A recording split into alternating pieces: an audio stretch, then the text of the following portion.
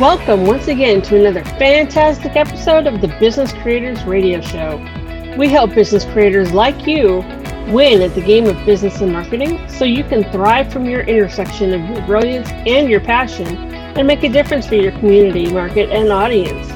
Please take a moment and visit our website, www.businesscreatorsradioshow.com. You'll find hundreds of episodes covering a breadth and depth of topics relevant to you as a business creator, and links to subscribe via your favorite network so you get fresh episodes delivered straight to you. And now, here's today's episode. Let's get started.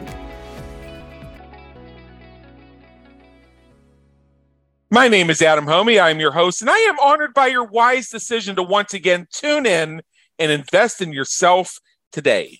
The Business Creators Radio Show is a From the Field podcast that goes where you go to have those mastermind moments and aha experiences that move you closer to your intersection of your brilliance and your passion. Occasionally, you may hear ambient noise in the background. You may hear differences in sound from time to time. We do not have a $25,000 Hollywood-level studio with soundproof walls in addition to the building. We don't go that far. In fact, I've been known to record for some pretty wild places, and we've had some of our guests tune in from some interesting places, like rainforest in Colombia while it was pouring down rain, an airport hangar in Tel Aviv. You can hear the IDF jets right over during the conversation. So where you go to have these experiences is typically not the sterile environment of an office or a studio. It's when you get out there and you have those chance meetings with people. And that's what we do here at the Business Creators Radio Shows. We get to the mastermind level and find out not only some of the deeper meaning, but some of the deeper value behind the concepts that we share. Today, we have somebody here with us. I've wanted to have him on the show for a couple years, actually, as he and I have crossed paths before. We were in a mastermind together. I've seen several of his other episodes, a couple of his presentations. Really fantastic guy. His name is Jeffrey Deckman. And what we're going to be discussing today is developing the conscious leadership mindset for the 21st century. Let me tell you a little bit about Jeff here. I'm not going to share the entire thing, so I'm going to give him a chance to sort of tell his own story. But what you need to know about Jeffrey Deckman for now is he's a nationally recognized thought leader and award-winning author on the next evolution of leadership. Conscious leadership is recently it's called Conscious Leadership. His recently published book, Developing the Conscious Leadership Mindset for the 21st Century, won a total of 4 national and international Stevie Awards, and is an Amazon bestseller in the occupational and organizational psychology category. Ooh, brain stuff. He also won the 2021 International Business Awards Bronze Medal for Innovator of the Year. There's so much more to him. I'm going to let him tell some of the story when we ask him the first question. For now, let's get him in here. Jeffrey Deckman, come on in. The weather's fine. Hey, Adam, I have to tell you, I love the authenticity with which you open this program with, because I think so much is lost because everybody has to be perfect and stuffy, and I like being real. So thanks for setting the stage for me to relax and to have a great conversation. I appreciate it. Well, and thank you. Well, furthermore, I didn't want to read off your entire official bio, A, because I think some of that story will sound better coming from you, and B, because the part I did read was so impressive, I'm not even sure I'm worthy to be here, and this is my show. So let's get to that first question. As I said, shared a bit about your credentialization, but tell us in your own words a bit about your journey and what's brought you to where you are today, serving business creators from your intersection of your brilliance and your passion. Well, when I was a young man starting out in my career back in 1974 as what they called a grunt on a cable television lineman, if you would have told me then what my path would include and where I would have ended up, at this point, I'm turning 66 in about another month and a half. I feel like I'm 46. I never would have believed you. I mean, I was not an academic learner. I couldn't wait to get out of high school and become a lineman and then a tower worker. And then I became a cable television engineer.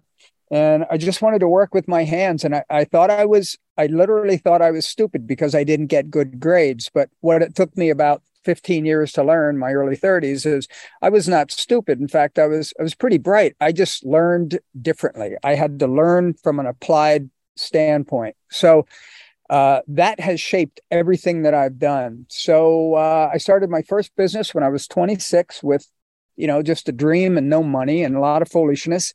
But we built that to about $4.5 million a year in 1987 money. Offices in 4 states. We were a cable television design and construction firm. And that business, fortunately crashed.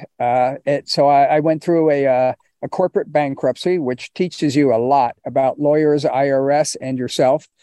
And on the other side of that, I knew I wasn't done with my entrepreneurial journey. Maybe I just didn't want to go to work for somebody. And I started another company.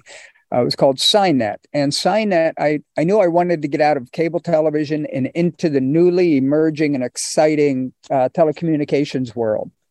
So I built that company and I sold that a week before its 21st birthday. I took a lot of the lessons that I learned from the first organization that failed and plugged it into the second organization to help it succeed. And the reason I sold that company to my management team back in 2005 was because my passion is to help small to medium-sized business owners build their businesses and their dreams with less stress, fear, aggravation, and failure than than what my journey provided me with. So I'm in the business of helping people to shorten their learning curves so that they can accelerate their capabilities and their road to success. I've covered some of my thoughts about the educational system in general in many episodes of this show. I don't want to rehash all of that, but I think there's a couple of things that may be relevant to what we're discussing right now and some of your experiences. You mentioned that you learn differently. And I believe that a lot of people, quote unquote, learn, quote unquote, differently. I believe that's sort of a false bifurcation. I believe everybody is unique and we all have things that we are really, really brilliant and passionate about. We have things that we couldn't care less about and are no good at. That's right. Now, how often does our educational system focus more on punishing us for not being good or passionate about something and actually take away our access to the things we enjoy and are good at so that we can struggle more with that thing that we don't enjoy, aren't any good at? Because, damn it, even though we've been spending 90% of our time trying to pass that one class, we're just not working hard enough. And if only we would stop goofing around and finally start studying and hit the books. Does that sound familiar? Yeah, it does. And, unfortunately, that type of talk can really kill the flame of the desire to learn in people. And it certainly did with me. I mean, I didn't read a book. Oh my gosh, probably for literally 10, 15 years after I got out of school. I was just so turned off by it. But at the same time, I was in an industry that was growing so fast and was so desperate for people that they were training everybody. So I literally became a top shelf field engineer and system designer for some of the most sophisticated cable television companies in the world at the time, back in the 80s. And I never took a single college class. It was all done by sitting in the back of a van or sitting in my boss's apartment or house at night, just being taught by him and reading the things that I needed to read and climbing the telephone poles and learn it out there. And that just gave me it was a confidence boost at some point, but it's really formed the whole premise behind how I teach and educate and train people. If you've got a desire, you can learn about anything. You can accomplish anything. You have to understand what you're not good at and give up on trying to be excellent at it, and be okay with being a C student in certain areas, but surround yourself with people who are A students in those areas. And you want to form a highly functional team. And that's also a lot of the premise behind how I lead is I teach people how to identify the capabilities and the unique abilities within people, how to position them for success, and then how to manage that knowledge network that their organization is. And It's not about getting people to focus on their weaknesses. It's about supporting them in their strengths, and, making sure you don't put them in a spot where they're going to fail. Yeah, and it probably wouldn't surprise you to discover that those things you discovered by mentoring with your boss and getting hands-on with it were things that you were taught in theory in school, but it didn't resonate because you're a different kind of learner, as they like to say. Yeah, I have to have my hands in it for my brain to get it. Yeah, I bet you a lot more students in our current system would do better with the STEM subjects like mathematics, science, etc., if they were doing something other than drawing shapes on grid paper. Yeah. I just have a funny feeling about that. Well, the education system and the leadership system follows the same pattern, and that's not by mistake. And that is top down, command and control. Listen to the older person in front of you, and don't collaborate with your teammates. And don't ask too many questions. Just do what it is you're supposed to do. And, that was good for the industrial age, and it's educated a tremendous amount of people. Yeah. And that leadership model has built a lot of companies, but we're no longer in the industrial age. We are in a completely different age in human civilization. There's only been about 4 of them. There's been the nomadic age, the agricultural age, the industrial age, and now we're in this technology age. So, we're living in a very exciting point in history, but we have to realize that it's an exciting point in history. And a lot of the things that we've done in the past just won't work currently or in the future. So that's all my work, is helping people shorten that learning curve between what part of the old systems don't work and what do you replace them with that actually do work, that you can do in the process of running your company. It's not enough to get platitudes and to get theory and et cetera. When you're working with front end leaders, you got to tell them the new paradigms. You got to give them the new mindsets. You got to help them see a new model, and then you got to give them methods that work right on the front lines. Otherwise, you're not helping them at all. And that's really what my passion is, to help folks that want to learn the new ways, to be able to learn them in a ways that doesn't frustrate them and actually excites them and provides a pretty quick ROI within weeks, not years. Yeah, in my book, Groundhog Days, an Event Not a Business Strategy, I have a whole section on why you should invest in the silver lining of the cloud, because silver is a precious metal. So to me, one of the silver linings of us going through the whole thing with the bug and everything is that we finally got to a point, at least to a degree, in workplaces where people say that's enough of this. From the leadership side, they recognize the environment has changed so drastically. They know that continuing the command and control and this is the way we've always done it, they already know they're doomed to failure. So they're, in some cases, driven to innovate. And then on the employee side, or the recipient side, if you want to call it that, they can now look at this and they've seen new paradigms about the true meaning of life and how they have leverage that they've actually had all along. They were just browbeaten into not using, and say, oh, really? You think I'm going to come back to the office and sit in a cube farm again when I've been so much more productive and things have been going so much better since we were forced to work at home by the mandates? Well, tell you what, I've been speaking with your direct competitor. They are offering me a $50,000 sign-on bonus. They're going to give me 10% more money than you, and they can have me start Monday, and I can continue to work at home full-time for them. So you have about 3 seconds to make a decision about your make me come back to work thing. Well, the power dynamic, and I use the word power with a small p, not a capital P. But the power dynamic between the employer and the employee has shifted. We have to realize that we have the 4 most independent-minded generations, literally in the history of humanity in the workforce today. Starting with the boomers and going to the Zers, or whatever the most recent ones are. And I forget myself sometimes. Actually, let's see. I'm an Xer, so that would make the Zers the newer ones. I get confused on the letters sometimes myself. Yeah. So none of them want to be told what to do without knowing why. We all want to be included. You know, the boomers, because we've been around a bit and we have something to contribute, and the new generations, because that's how they were raised. They've had input. So when you put that into the workforce, and then you add this extra spin of that the fact that the employees now have a lot more say because it's an employee market, not an employer market. We've got the Great Resignation. We have this new generation is more interested in lifestyle than career. So you have all these things. So what we have to do as leaders and owners of companies is we have to adapt to that new reality.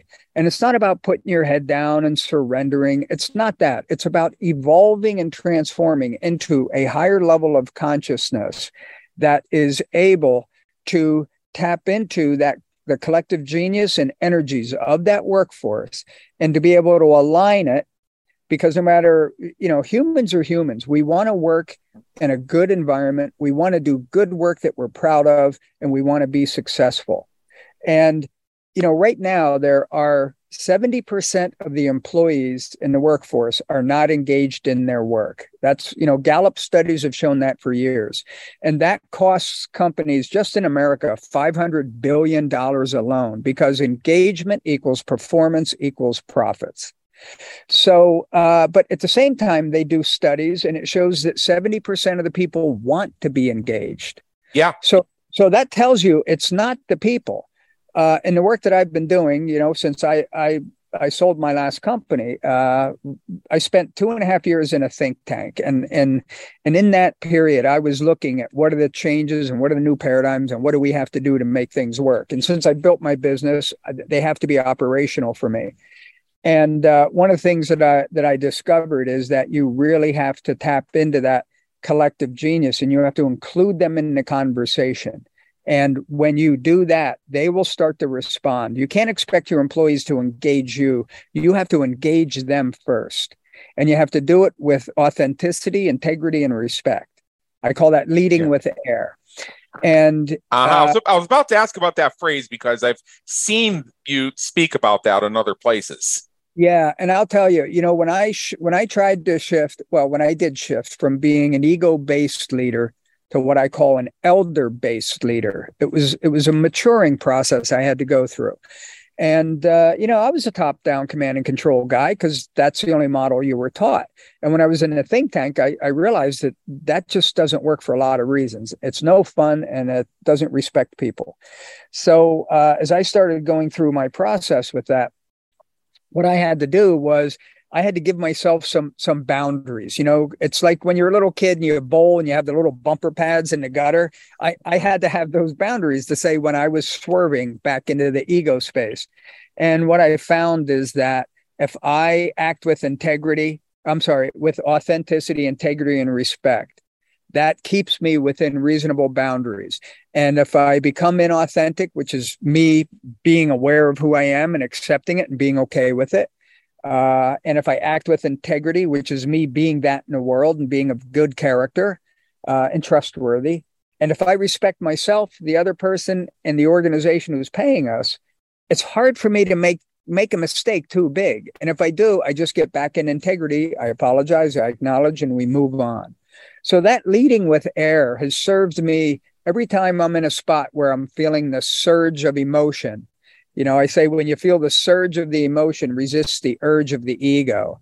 When I feel that tension come up, I just go, wait a minute.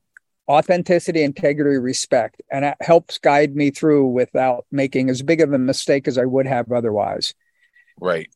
Well, we've covered some of the mistakes that leaders make they don't realize they're making. Is there anything else we've left out? Well, I think that, we all have things in our blind spot that we don't see, but other people do. And in my book is a whole section on helping leaders to identify their blind spots. There's an exercise in there. I recommend people do it. And basically what it is you identify, maybe 3, 4, 5 people that you're really close to who like you enough to be honest enough with you. And you ask them, what are some of your strengths and some of your weaknesses, and you give them a safe environment to give you the feedback. and then you accept it well, and you'll really be surprised at what you get out of that. And because it's what we don't know that we don't know that hurts us the most. And traits or tactics that we use as leaders that may be working against us and we don't know are really damaging. But once you're able to see them and you have the courage to be able to work on them, it starts to improve and people respond to you better. Yeah. So we have also covered some of the big differences between today's workers and workers in the past. And one of the points I made on several episodes of this, I encourage our listeners, just subscribe and find it. I tell the story again and again, is, you mentioned the generations. You mentioned the boomers, the Gen Xers, the millennials, the Gen Zers. And I think there's a couple we're missing in there. But where we are now is, if you start with the millennials and work your way down, they are now basically the absolute majority in the corporate workspace, the industrial workspace, the entrepreneurial space. Mm-hmm. And what this generation, at least from my perspective, and I'd love your thoughts on this, by the way, is, I'm a Gen Xer, and I'm on the tail end of it. The millennials thing started happening 3 years after I was born. So I'm basically in that same cohort, and we were the first ones to have consistent access to high-speed internet without having to jump through hell and high water to find a device to log in through, at a point where the internet already had a bunch of information on it. So from the millennials down was basically the first generation that was able to access information that enabled them to question and challenge the status quo, recognize patterns and resonance repatterning, and find not only the knowledge, but also the support to break patterns that really haven't been serving society for a long time. So what that gets translated into is, oh, look at these lazy young kids. They don't know the meaning of hard work. They just go into the office and they say, me. Look at these big hotshot undergraduates coming out of college, 5 years to finish your 4-year degree, 23 years old, walks in their first day and says, well, when do I get to be chief? When do I get to be CEO? Okay, that's not the case. What's actually going on is this generation, as you said yourself, they actually are very brilliant and very passionate. They want to feel that the work they do and the contributions they make do something valuable. They don't have time for, well, because I said so, or because, well, I'm the boss and you'll do this. Like, yeah, so what? Whenever I hear the phrase, because that's the way we've always done it, my usual retort is, yeah, and despite that, you've somehow managed to make it up until now. Right. Yeah, because as soon as I hear that's the way we've always done it, that's how I know that they've probably managed to get there by the skin of their teeth and have been on the verge of failure many times. Now, if they give me a variation of, well, we've tested this and these are some of the results we've gotten, we've tested this other thing and we've gotten these results, it just seems like every time we try something new, we find out that the way we've always done it has been better, and here's the data that shows us why. Okay, that's a different conversation, because maybe there's something to learn there. But what I see there is a scientific approach that is driven by curiosity and an interest in improvement. Yeah, I read something many years ago, and it was this diatribe by this guy who was just saying how irresponsible and lazy that the youth of that day was. And then I looked, and it was like somebody from Aristotle's time, right? Yeah. So the situation is that, history is repeating itself here. The young are always impatient, and they always think they know more than what they really do, because they may have knowledge, but they don't have experience. Uh-huh. They don't have wisdom, right? And it's really up to us as the elders, tribal elders, those of us who are, maybe in our even 40s, 50s, and 60s, to really embrace that younger generation and develop the type of skills, work with them to develop the type of skills that helps them to get into a place where they can bring the unique perspective, fresh, unique perspective, blend it with some wisdom, and you build a respect between the two generations so that you can best serve the organization. And that's really what conscious leadership is all about. It's about getting out of your own head, and it's about taking a higher level of consciousness, applying a higher level of consciousness to leadership, and to make it much more communal, much more collaborative, much more communicative, and to basically have conversations with people. And, people follow you. They truly follow you, not because of a position you have or authority you have over them. They follow you based upon your level of consciousness. If they trust you, if they respect you, they will follow your direction. And following my direction is more important to me than following my directions. Because if you're following my directions, we have a command and control top down. Right? Yeah. And if that means I have to manage you. And if I have to manage you, I have to fire you. I didn't hire you to manage you. I hired you to support you and to facilitate you. And I will do that. And I expect you to develop yourself and work, to improve yourself and do the best job you can. Not everybody's going to fit in that category, but a heck of a lot more will. And, the other thing that you mentioned on when you talk about how you basically had access to Google is that I think it was your generation, probably the Xers, that was the first generation that didn't need someone older than them to teach them. And they didn't have to go to them. Their most go-to teacher was Google and YouTube. So now that even gives you a more independent-minded workforce. I was doing a retreat the other day with management team and the owners of a company. They're about 70 people. And they were talking about the owners are in their 60s, and they were talking about having to try to figure something out. And I saw this young woman, she's like 30. Yeah. She's a manager in there, and she's on her phone, and she's on her phone, and she's on her phone. And finally, the owner looked at her and said, "Put the phone down, quit texting." And she said, "I'm not texting. I just Googled the answer to the question that you had." And I stopped the meeting right there. And I said, okay, this is what we're talking about that we have to maximize. We have the youth who can get us, they can use technology to shorten our learning curves and our understanding curves. And we need to take our wisdom and our patience to shorten their learning and education curves.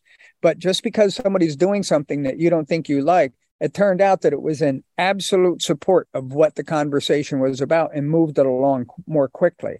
And it was a perfect example on how those two dynamics working together are a very positive thing. But you have to allow for them, and you have to invite them in and encourage it from both sides. Right.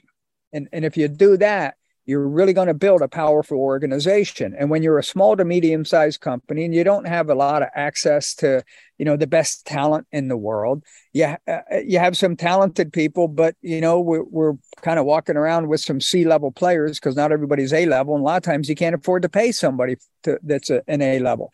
So we really have to do the best job we can to work together to maximize our strength, minimize our weaknesses, and really strengthen the bonds of commitment we have to one another. Because we all depend on one another in the organization to be able to keep the organization going. And the workers need it because they need the job. And the owners need it because they want to keep their house. I went through a bankruptcy, and a lot of people thought, oh, you own your own company, you're rich. Well, no, that's not the case. I'll laugh again. And I'll tell you, when you work for a company that goes under, you're really challenged because you have to go find a new job. When you own a company that goes under, you're even more challenged because you may lose your house. You've got the IRS coming in. You've got bankers. You've got creditors. It's a major, major disruption. So the owners are very vested in keeping the business going. And smart owners know that human capital makes financial capital. Money doesn't make money in an organization. People do.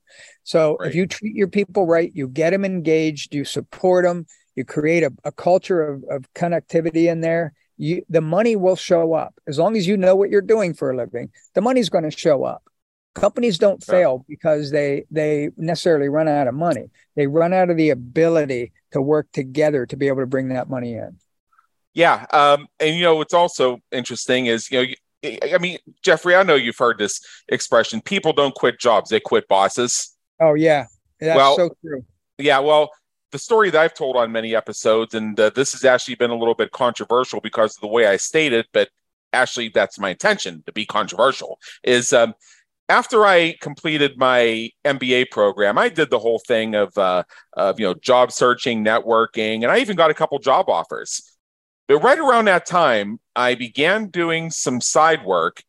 My professional goal at the time was to become a training and development director for a Fortune 100 company. That was where I went. That's where I wanted to head toward. And that's why I concentrated in human resource management when I went for my MBA, because that was the closest thing to training and development that was available within the curriculum at the time.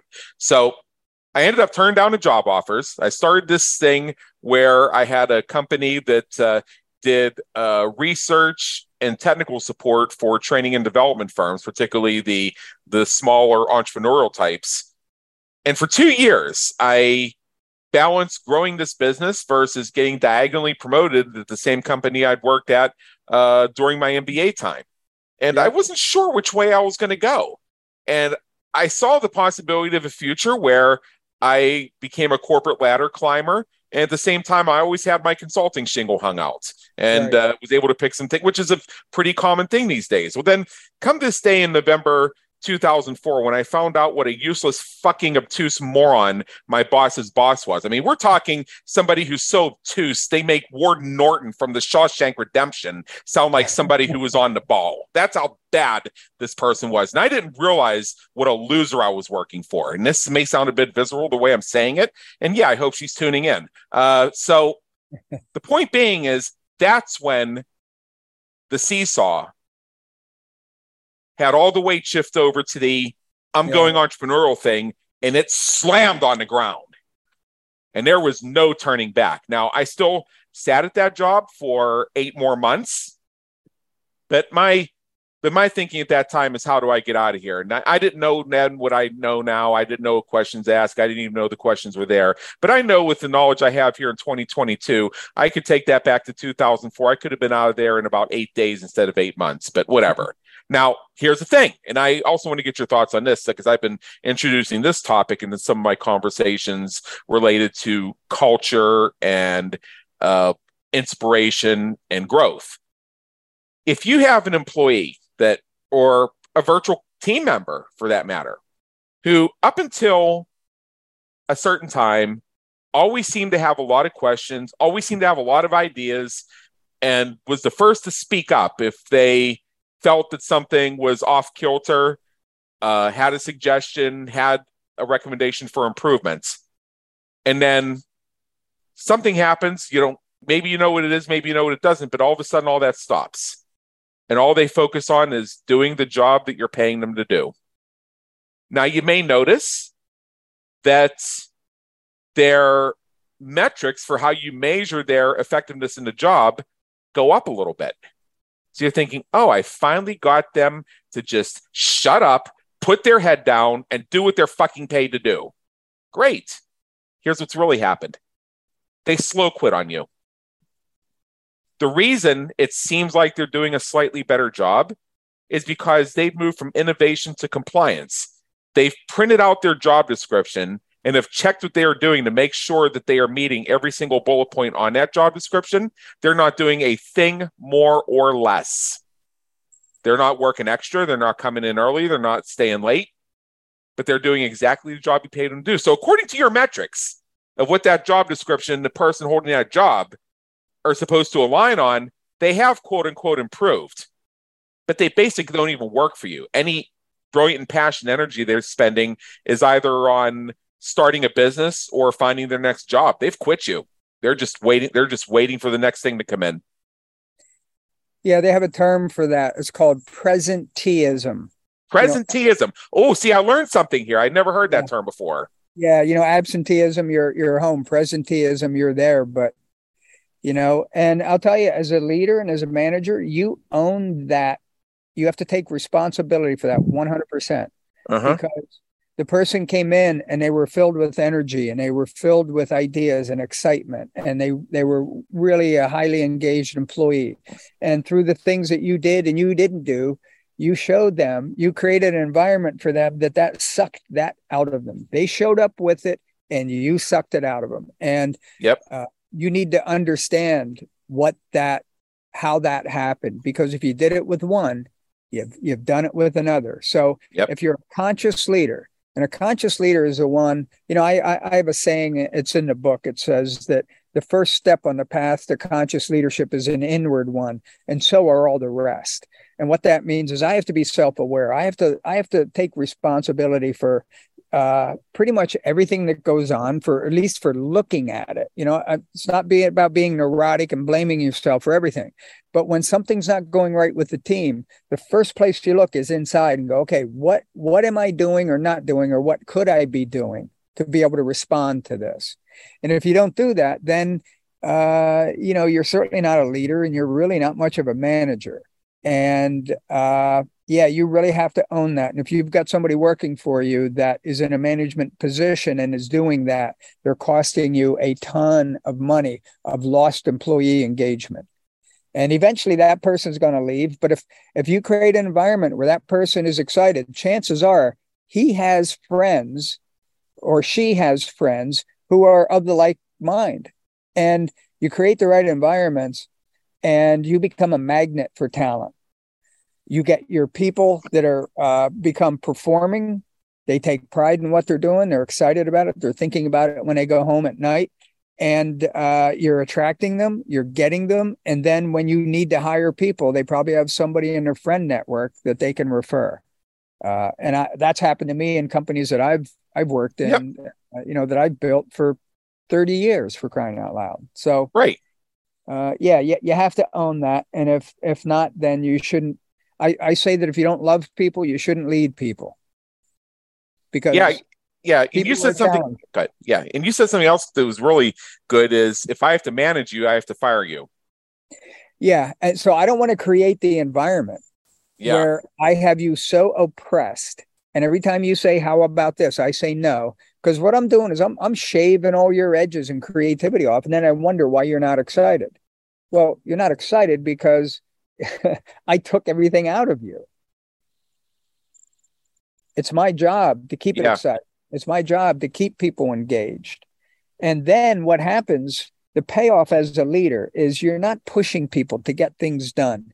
The energy field from the workforce is coming into you, because when people are engaged, they are actively working. So now you go from having to push people to get things done to guide them as they are getting things done on their own. And you work less, you have less stress, you have more fun, and you make more money. And I mean, that's not pie in the sky stuff. I've been in the trenches for 30 years doing this stuff, actually 40 years. I mean, I was a supervisor when I was 20. So, I'm 66 now. So none of this is made up. You do this right, it will happen. And, I went from blue collar to white collar. I've been through every rung of the ladder, and I've been treated horribly along the way many times. And then, when I told my father I started my first business when I was 26, he said, well, Jeff, if you're going to work for a jerk, it may as well be yourself. And I said, thanks, Dad. He was my mentor and my hero. And I knew the flavor he meant that in. It sounds like a harsh comment, but it was, we had a good laugh over it. But and self-employment, people that are working in small businesses, they're heroes to me, because they're doing a lot with very few resources. And that's why I look to show up and help them as much as I can through coaching and training and that kind of stuff, because you give those people a little bit of help. They do amazing things with it because they're not used to getting a lot of resources.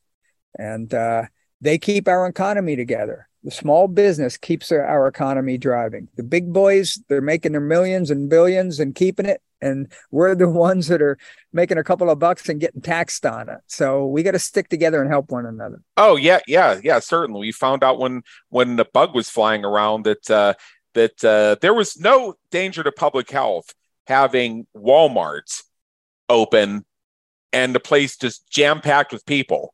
But God forbid if you let that local hardware store be open and there were more than 3 people in the place at the same time, that was a super spreader. We had to stop that existential threat to our entire community.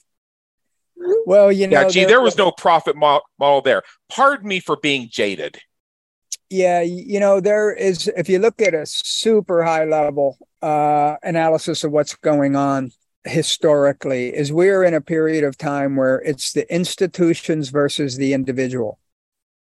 The individual is more empowered than we've ever been. We're more independent. We have access to the internet, which allows us to communicate outside of government channels. We have access to news and information that's not controlled by 3 networks. And at the same time, we have these institutions that want the same thing that we want for ourselves. Is we want our money, they want our money. We want our time and to benefit from our labor, they want our time and benefit from our labor. And the institutions are government, higher education, big pharma, big business, big oil, big et cetera, et cetera. And they're doing their thing, but it's not in our best interest. And what's happened with the COVID experience here is, whether you're vaccinated or not, or whatever you think about that, it can't be understated that government made a huge grab towards civil liberties. And I was involved in politics for 20 years. I ran a whole lot of campaigns, and I understand government and how it works, and I understand politicians and how they work and don't work.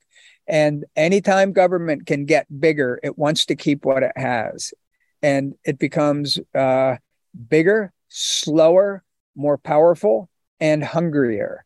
And the bigger the government gets, the smaller our opportunities get. So we're really in this place here where we have to be careful about how many liberties we surrender based on fear, because the media and government and big pharma and all that type of stuff, they manufacture fear by the gallons and send it out so that we fall into line with what it is that they want. And I'm not a conspiracy theorist guy, and I don't get way out on that stuff, but I am a futurist and I pay attention to what's going on. And you look around, you can see that trend. And we need to be conscious leaders of our own lives, let alone of our companies, but our lives, our families, etc., to be able to think wisely for ourselves, make good decisions, and not get caught up in emotion. Well, certainly. I mean, you have command and control, and then you also have divide and conquer, which is what some of the motives are behind this. And I tell you, since the COVID thing began, I've had a few experiences where I've had to carefully explain to hotel security guards that no, it is not possible to drink through a mask. I actually had to deal with that one once, and then random people who think they have power over you.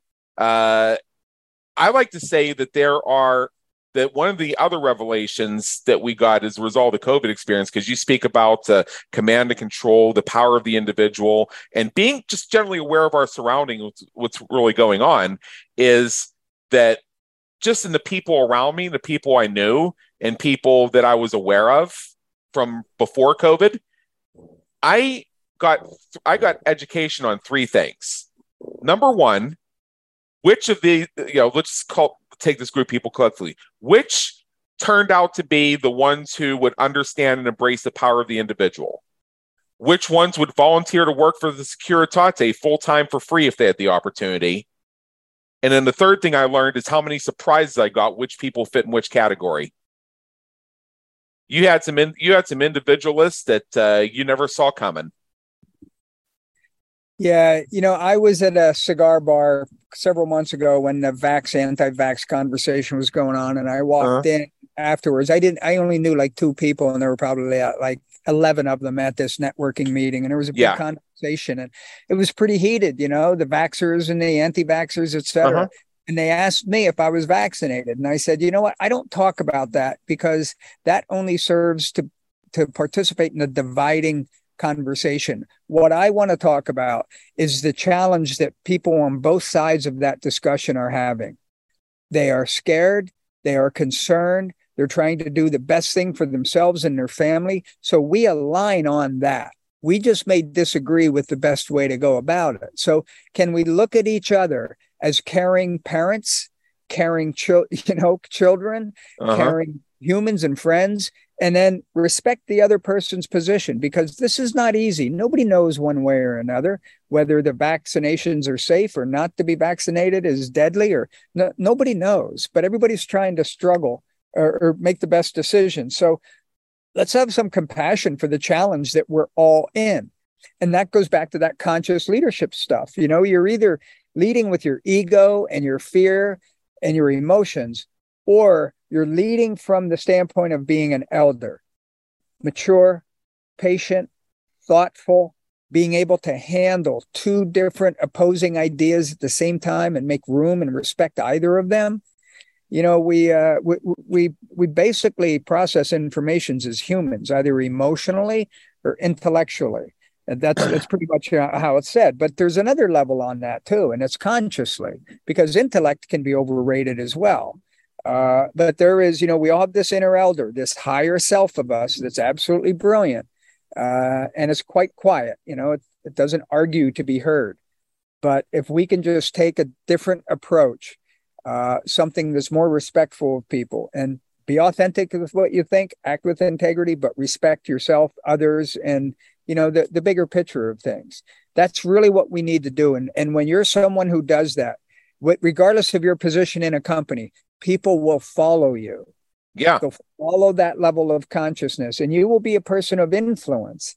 And, as long as you're influencing in the right direction, what a better way to spend your time while you're down here is to be in service of others in such an important way. And again, it's not about going around and hugging everybody and singing Kumbaya. This is a warring planet we're on right now. So, oh yeah, there has to be compassion, but there has to be consequences. And, so we need to find that balance, but just take it easy on everybody. Everybody's struggling right now, regardless of what side of any of the myriad of issues that are out there that people are wrestling with. We're all in an uncomfortable place. And I think if we can see that in one another, we can come together and work things out a little bit better, because it's a tough road we're on right now. So why make it tougher by pushing each other off the truck?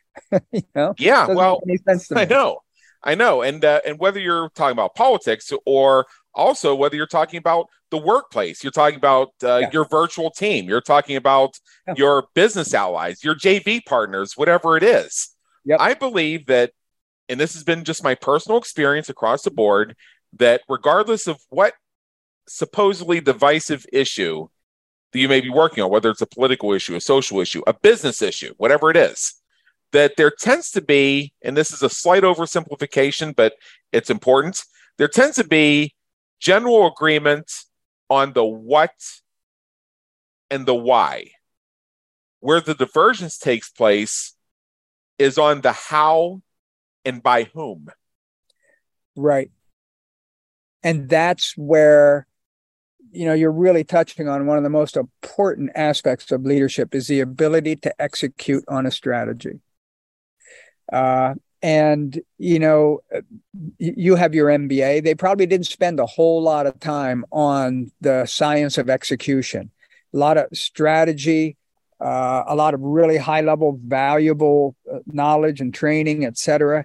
Yeah. But the ability to execute, there's a great book called The 4 Disciplines of Execution. I've read it a couple of times and I have all kinds of bookmarks in it. But basically what they talk about is, you really need to be clear. Pick no more than 3 things, identify them clearly, and then determine what has to be done, when it needs to be done, who's going to do it, and then set up a cycle of accountability. And those are the 4 disciplines. And when you have that accountability, that's what helps you to execute. And they go into a great process on how to set up your meetings so they don't last 2 hours.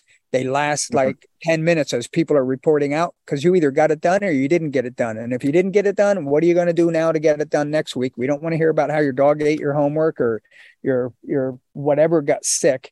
We're here to execute. So, and that's another part of conscious leadership as well, because there's a lot of, how many times does a topic come up in a meeting and everybody goes, good idea, next topic? It's like, whoa, wait a minute. Good idea. Who, how, when, and how we're going to report on it. Otherwise, the things don't get done, and that drives the morale of an organization down and erodes the impression people have of you of your leadership skills, because you talk but you don't get things done. And yeah, I could go on about meetings. I have this thing, I call it the FIPSO formula. Now, FIPSO is an acronym that's used in the oil and gas industry, but I've created my own FIPSO formula that applies to business and entrepreneurship, and it has to do with the four types of people you have in meetings. You have your facilitators, your presenters, your seconds, and your observers. And it's my belief that meetings, in their efforts to become quote unquote inclusive, have actually become exclusive. Where it goes back to is, remember in school, we were graded on participation, how often we raise our hand, how often we spoke in class, et cetera, et cetera, et cetera. What that translates into in the adult world, and I believe is so much of what we become as adults is imprinted as children, and having the resources of the internet and the support networks to find the patterns and break them. Yep. It translates into meetings into, I'll give you an example that illustrates the point. I was in this one meeting once, and they decided to go around the end and see if anybody else had anything to add. And one of the attendees, who had already spoken several times, spent, and I timed this. I looked at the clock on my computer when they started, and I looked at the clock on my computer when they ended. They spent 13 minutes explaining how they had nothing more to add. because the more I think about it, it's that programming of, if you're not seen as providing leadership by making your voice heard, you're quote unquote slacking off. This goes back. I mean, if we want to talk about my obtuse fucking moron of a boss's boss in the last company I worked for, and yes, I'll keep saying that phrase, I don't care who thinks anything about it, I was, as part of the job I had, required to attend some cross-department quarterly meeting where my submission to it was a report that was half a page long, that was automatically generated by a computer program. And I had to sit through 2.5 hours of this meeting about topics that were about as relevant to me as the potential to purchase ketchup is to a tomato farmer. And then I get quote unquote feedback that I seemed bored and distracted during the meeting. And I said, yeah, I was very bored and extremely distracted. This is 2.5 hours that I could have spent actually producing something. Instead, I listened to the Peanuts teacher. Would you expect me to say, oh, I'm so sorry, I'm going to try so hard to be more engaged? No. Yeah, at that point, I had the short timer's disease. Now, if you'd rewound 2 years ago, before that, before I became a presenteer, to use your phrase, I might have actually developed a written action plan for how to be more valuable in this pointless meeting. But once I became a presenteer, it's like, yeah, it's a dumb meeting. Can I please not go anymore? Yeah, and that's where companies, that's where that $500 billion of loss comes from employees not being engaged. And, that's another part of being a leader that will either make or break people's impressions of you as a leader, is whether or not you can conduct a meeting, whether you know how to facilitate one where you get the chatterbox that goes on and on and on. The leader needs to go in and redirect that. And you're constantly reading the room. Is this something of interest? I mean, there's been times when I thought, this isn't of interest to the group, but I see the group's interested in it. So it's like, okay, well, obviously it is. And then there's other times where it's just not. And a leader who can't lead a meeting is really going to have a problem having the respect of everyone. And, meetings are really expensive. You've got a lot of people in there, and with their loaded salaries, they're probably anywhere from $40 to $80 an hour. So, and one, I mean, if you're talking about a corporate environment or like a W-2 type environment, you have to think about the actual value of that employee's hour, what you're paying them, once you count the benefits and the expectation of return on investment.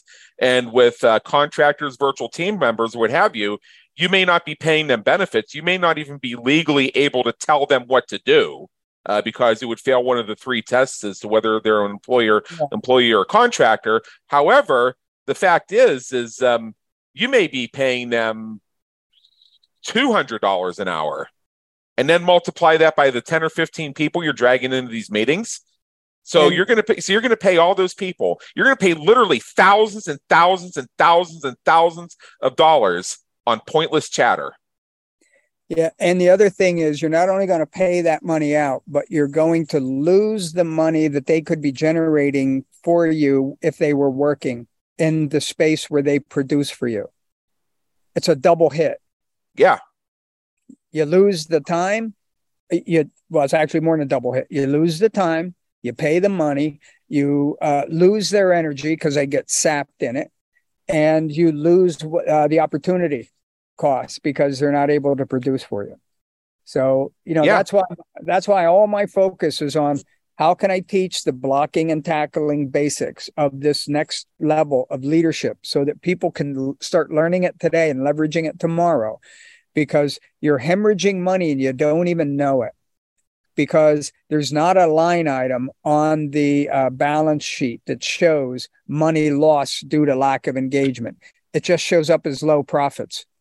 So it's really hard to get your handle on it. You don't realize how much money you're leaking, but it's tens of thousands of dollars. And you just start making some small adjustments and it can make a big difference in your balance sheet. And what happens even before it comes in on the money side is the morale shifts, that your work environment starts changing literally within weeks if you take this stuff seriously. Then that's a benefit, because people don't work for the paycheck. They work for the environment. They want to be on a winning team. They want to feel good about what they're doing. So if you can provide that, that right away starts to change the dynamic in your organization, not only for the people, but with how they relate to you as well. Your job as a leader and manager gets easier because they're working with you instead of rowing against you. Let me give you just one more thought here before we start to wrap up. I've made allusions to my boss's boss and how people do quit bosses. They don't quit jobs, even if they're quitting the job to start a business, which is what I on paper was doing. I remember after I'd given my notice and I was having one of my final meetings with my actual direct supervisor, and he made a comment to me like, you and I were doing some great things together, and I had this vision that if you could have just stuck around for another year, we could have gotten you to this, and we could have innovated this. And I said, take it up with your boss. She's the reason I'm leaving. And he gave me this look, and he just nodded and said, I know. Yep. So now you have a person who supervises 13 people sending that message. Yeah, and that is a result of generations of command and control, top-down leadership that looks at metrics and not people. And that's the biggest shift. You got to shift away from financial capital as being your focus and human capital being your focus, because your human capital makes you your financial capital. And metrics are important. But if that's the only thing you lead by, you are leading with a blunt object. And it's going to come back. It's like a boomerang. It's going to come back and hit you. So, and it's just the way it is. I mean, anybody listening to this can think back, like, would I rather work for a jerk or somebody who treats me well? And who am I gonna work more with? It's just, there was a book written by Robert Fulghum in the 80s called "Everything I Needed to Learn About Life I Learned in Kindergarten." And that's kind of what conscious leadership is about. It's, this is not rocket science. And the more people learn about what it is that I'm talking about, the more they realize how much they already know about it. They know how intuitive it is. It's not complex. It's tricky to put in place because it requires a lot of self-control and self-awareness. But you start doing it and people are going to respond quickly. And those that don't, because you have some bad eggs, well, you work them out.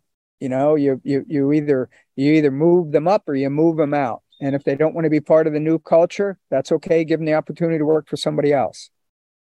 And and I would add, don't stand in their way, and even support them. There's something to be said for and I'll give Skip Weissman, who's the creator of Your Championship Company, full credit for this one, and I quote it in my book, is if you find out that your employee is interviewing with other companies for new jobs, or you find out that your virtual team contractor is looking for opportunities with the idea that they're going to phase you out, best thing you can do is tell them you support them. Tell them you'll even help them any way you can. Yeah. Just ask and just say that you have one expectation in return. For the remainder of the time that they're with you, they give you 100%.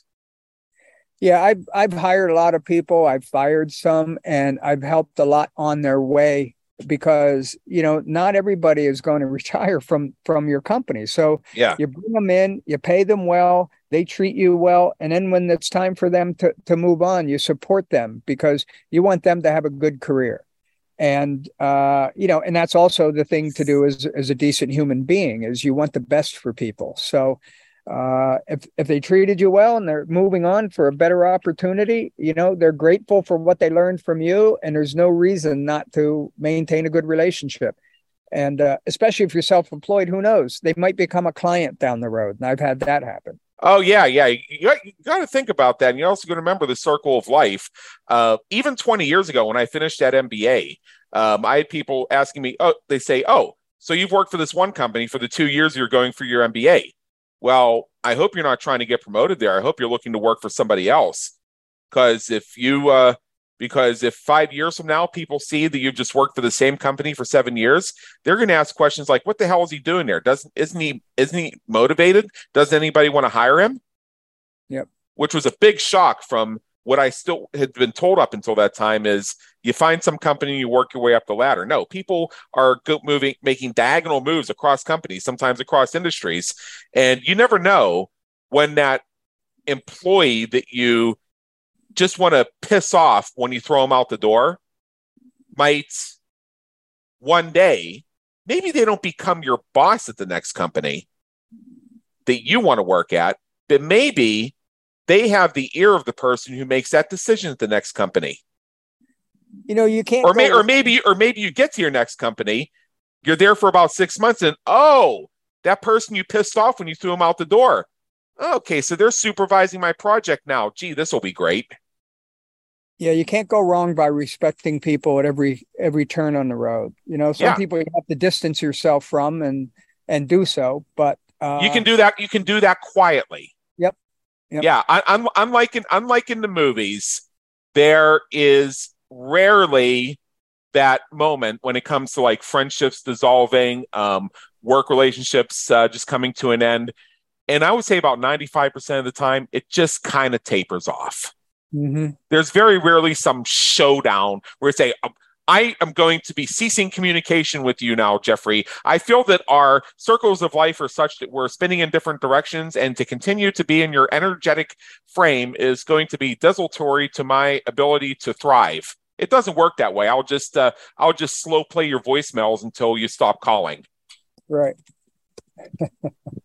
Yeah. So we're at the top here. We got to wrap up. I invite everybody, go to www.jeffreydeckman.com.